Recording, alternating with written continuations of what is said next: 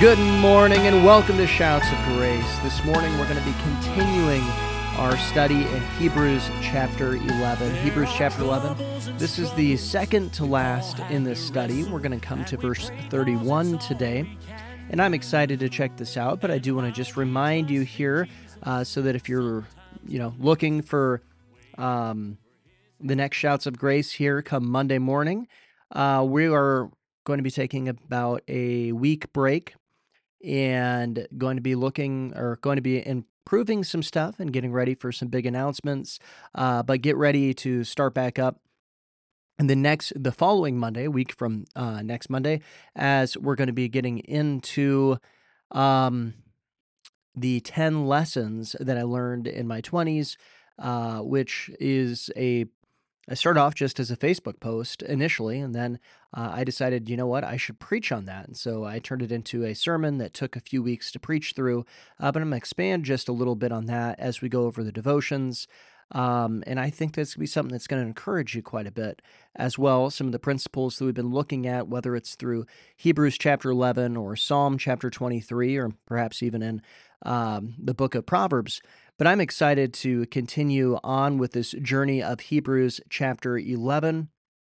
And we come to Hebrews chapter 11, verse 31, and it says this: "By faith, the harlot Rahab did not perish with those who did not believe when she had received the spies with peace." Now, this is an interesting verse that gets put here. Now, chronologically, it makes sense, of course. I mean, we just got done looking at Joshua and, of course, the walls of Jericho going and falling down in Hebrews chapter 11, and the faith that we need there, a faith that has courage. But we see Rahab is an interesting character.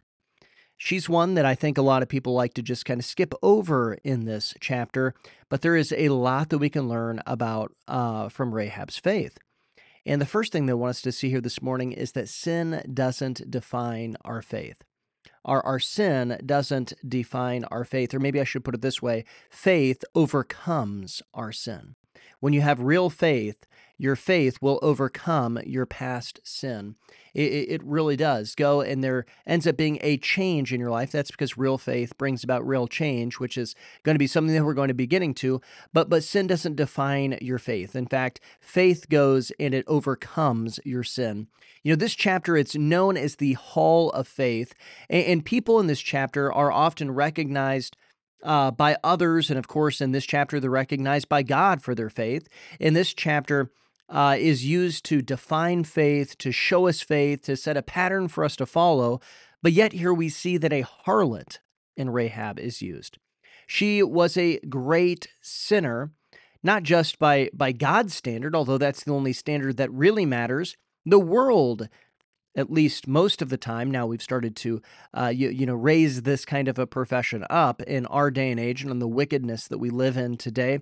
But normally here, the woman of the night is one of the things that is looked down upon in a culture. It's not just by God's standard, but even in many pagan standards, harlots were not viewed necessarily as a good thing. It's a shameful thing. They understand that probably because God's law is written on their hearts. But she was a Gentile in a time that God was mostly using Jews, and yet she had faith.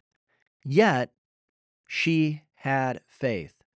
Now, I want you to understand that this is something that is just absolutely incredible when you go and you look at this, that even someone who's a harlot, who's a Gentile, she is the last person that you would expect for God to use, let alone to be in Hebrews chapter 11. I mean, sure, it's nice that she's a footnote seeming in the book of Joshua. And if you go back, she's in some pretty cool lineages and things like that. But I mean, to really get put into the Hall of Faith, the chapter of faith, how can that be? How can that be? Well, it's because faith overcomes sin. Faith overcomes sin. The sin that you have had in your life previously, it doesn't mean that God can't use you today. It doesn't mean that God doesn't have a purpose for you today. In fact, I would argue that the implication that is within Scripture, specifically in Ephesians 2:10, is that if you are here, then God has a purpose for you, and so that you shouldn't let the chains of sin hold you down. Now, that doesn't mean that you're going to be qualified for everything. It doesn't mean that you're going to be able to walk in every single vocation or every single ministry or something like that. But one thing that it does mean is that God can use you and He can use you greatly, but He's not going to be able to use you greatly if you choose to continue to live in that sin. Like I said, we're going to get to the point here where we see that real faith brings about real change, and we can really see that in the life of Rahab. But I want to ask the question, what sin in your life needs to be overcome by faith? What sin in your life needs to be overcome by faith? That you just need to go and to look out. Remember, when the spies came, I mean, literally, let me read this verse again. By faith, the harlot Rahab did not perish with those who did not believe when she received the spies with peace. Understand something here. These spies went into a harlot's house. Okay? Now, I think that it's a very valid question, one that we don't have time to dive into. What in the world were the spies doing going into a harlot's house? I think that's a question that should be answered at some point in time. But we look at this idea. Rahab was an active harlot when her faith was activated. When she saw the promise of God, and what it took was that she had heard what was going on before, what had happened in Egypt. She sees the spies, and all of a sudden she goes and says, you know what? I believe in that God, and her life was changed. I don't know what sin has a grip in your life, but I can tell you this right now. Faith can overcome that sin. Faith can overcome that sin no matter what sin you're currently in. Faith can overcome it. But the second thing I want us to see here this morning is that faith desires others to have faith. And I want to read Joshua chapter 2, verses 8 through 13. And it says this, Now before they lay down, she came up to them on the roof, and she said to the men, I know that the Lord has given you the land, that the terror of you has fallen on us, and that all the inhabitants of the land are faint-hearted because of you. For we have heard how the Lord dried up the water of the Red Sea for you when you came out of Egypt, and what you did to the two kings of the Amorites who were on the other side of the Jordan, Sihon and Og, whom you utterly destroyed. And as soon as we heard these things, our hearts melted. Neither did there remain any more courage in anyone because of you. For the Lord your God, He is God in heaven and heaven above and on earth beneath. Now therefore I beg you, swear to me by the Lord, since I have shown you kindness, that you also will show me kindness to my father's house, and give me a true token, and spare my father and my mother and my brothers and my sisters and all that they have, and deliver our lives from death. See, faith desires others to have faith. She had a real faith. Rahab had a real faith. She heard the testimony of God in Egypt, and she believed even though she had not seen. By the way, isn't that kind of like a title or a deed? That she's believing even though she hasn't really seen the power of God yet. She didn't say, look, I'm going to be like I'm from Missouri. Show me. I have to see it. No, she actually just believed based on the account that she heard. And then she had actions that went along with that. She hid the spies. Now, this would have put her in great danger, and this would not have been an easy decision, and yet she actually believed, and her actions proved that belief. And her faith, then, what happened? Well, it desired others to be saved as well. She knew that Jericho would come under destruction, and she wanted to get others to be saved from this destruction. She wanted her family to be saved specifically. See, real faith not only has real action, but real faith desires others to be saved. And so the question comes, who do you desire to be saved? Rahab wanted her family to be saved, and you should want to see your family get saved as well. If they don't know Jesus Christ as their Savior, you should have a desire to see them come to know Jesus Christ. I mean, Jesus said in John 14:6, I am the way, the truth, the life. No man comes to the Father but by me. You should want people in your family to be going through Jesus Christ because all other paths lead to hell. See, Jesus died on the cross, he rose again, and he died on the cross for our sins and for their sins, for the sins of the whole world. And he was buried and he rose again on the third day, providing a way of salvation for all who would believe, who would do as what it says in Romans 10:9, that if you confess with your mouth the Lord Jesus and believe in your heart that God has raised him from the dead, then thou shalt be saved. And then we have the promise just a few verses later. It says, whosoever calls upon the name of the Lord shall be saved. You should want your family to be saved, and you should want your friends to be saved as well.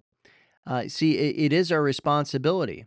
In Acts 1:8, it says, but you shall receive power when the Holy Spirit has come upon you, and you shall be witnesses to me in Jerusalem and in all Judea and Samaria and to the ends of the earth. You know, God placed you in people's lives for a reason. And that reason, a big part of it, might not be the only part of it, but a big part of it is to share the gospel with them, share them with them the good news that Jesus Christ died on the cross and that he was buried and that he rose again to provide a way of salvation for all who would believe. Isn't that incredible? You know, Rahab didn't stay in a destroyed city. She sought rescue from it. Her faith caused her to want to see others to be saved, and she went then with Israel into the promised land, continued there with Israel. You know, it's not just that you should want to see people get saved, but you should want to see them walk with the Lord, walk in obedience. But the final thing they want us to see this morning is that real faith produces real change. You see, Rahab was a harlot, a sinner of sinners. But her faith is what put her in this chapter. She will always have that past of being a harlot. That is a reality. That's where we were introduced to her. But her faith is what has defined her and has defined her legacy, that she believed God so much so in the works of God, hearing just simply about the works of God. That's another reason, something just want to stop and talk about for just a second. You should talk about what God is doing in your life and what you see God doing, because when others hear of it, they might be like Rahab and exercise that faith, believe it. You see, she'll always have that past as being a harlot because that's where we were introduced to her. But it was faith that defined her legacy. She heard about what God was doing. And because she heard about what God was doing, what ends up happening? Well, she believes. And not just intellectual assent, not just warm, fuzzy feelings, but a title or a deed that she grasped a hold of, so much so that she put her life in danger, hiding spies. I mean, that's treason. She could have been killed for that. And ultimately, then her legacy is that she becomes an ancestor of Jesus, and she is known for her faith in this chapter. You see, Rahab was changed by her faith. See, real faith always has real evidences, and Rahab's evidences was that she trusted God and not her people or the stronghold. Remember the great defense that Jericho was. I'm sure that the people of Jericho thought in some degree that they were safe because of those walls, but Rahab knew in the end that God would win. Wow. Isn't that incredible? You know, it says, by faith, the harlot Rahab did not perish with those who did not believe. There's a contrast between Rahab and the other citizens of Jericho, those who did not believe. And many of them would have just wanted to go and to put their faith in that stronghold. But you know that phrase, those who did not believe, it's not the same word used for faith here earlier in the verse. It actually, this verse, this phrase, those who did not believe, it actually means they disobeyed. See, the people of Jericho apparently heard that God had promised the Canaan land to Israel, but they didn't believe God. And so therefore they didn't lay hold of that promise. They didn't go and believe what God was doing and what God was working and surrendering to God. Instead, they defied God. But you know, real faith has real evidences. Real faith brings about real change. And so the question comes, is there a change in your life? Is there a change in your life? You know, 2 Corinthians 5:17 says, therefore, if anyone is in Christ, he is a new creature. Old things have passed away. Behold, all things have become new. You know, God makes you a new creature when you go and you place your faith in him, when it's a real faith. Real faith comes about with real repentance. Now, we go and we look at that idea,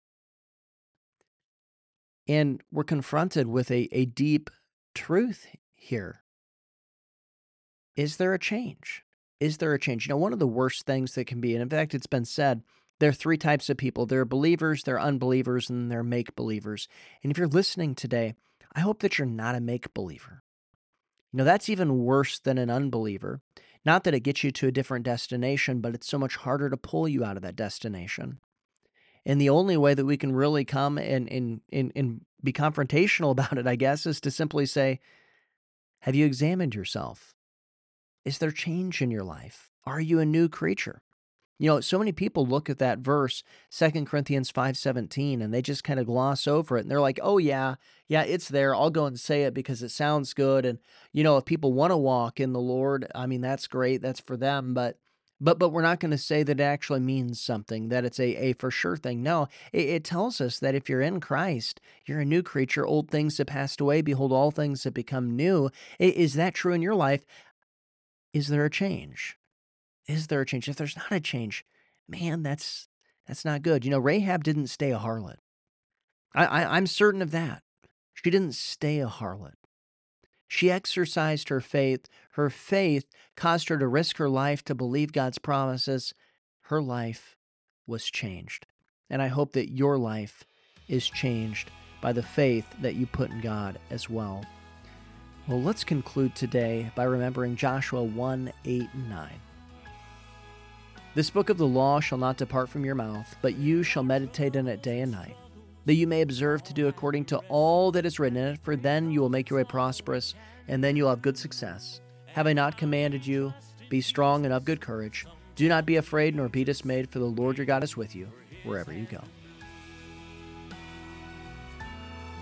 Oh, but even in darkness, we hold to the promise. There's nothing we can't overcome.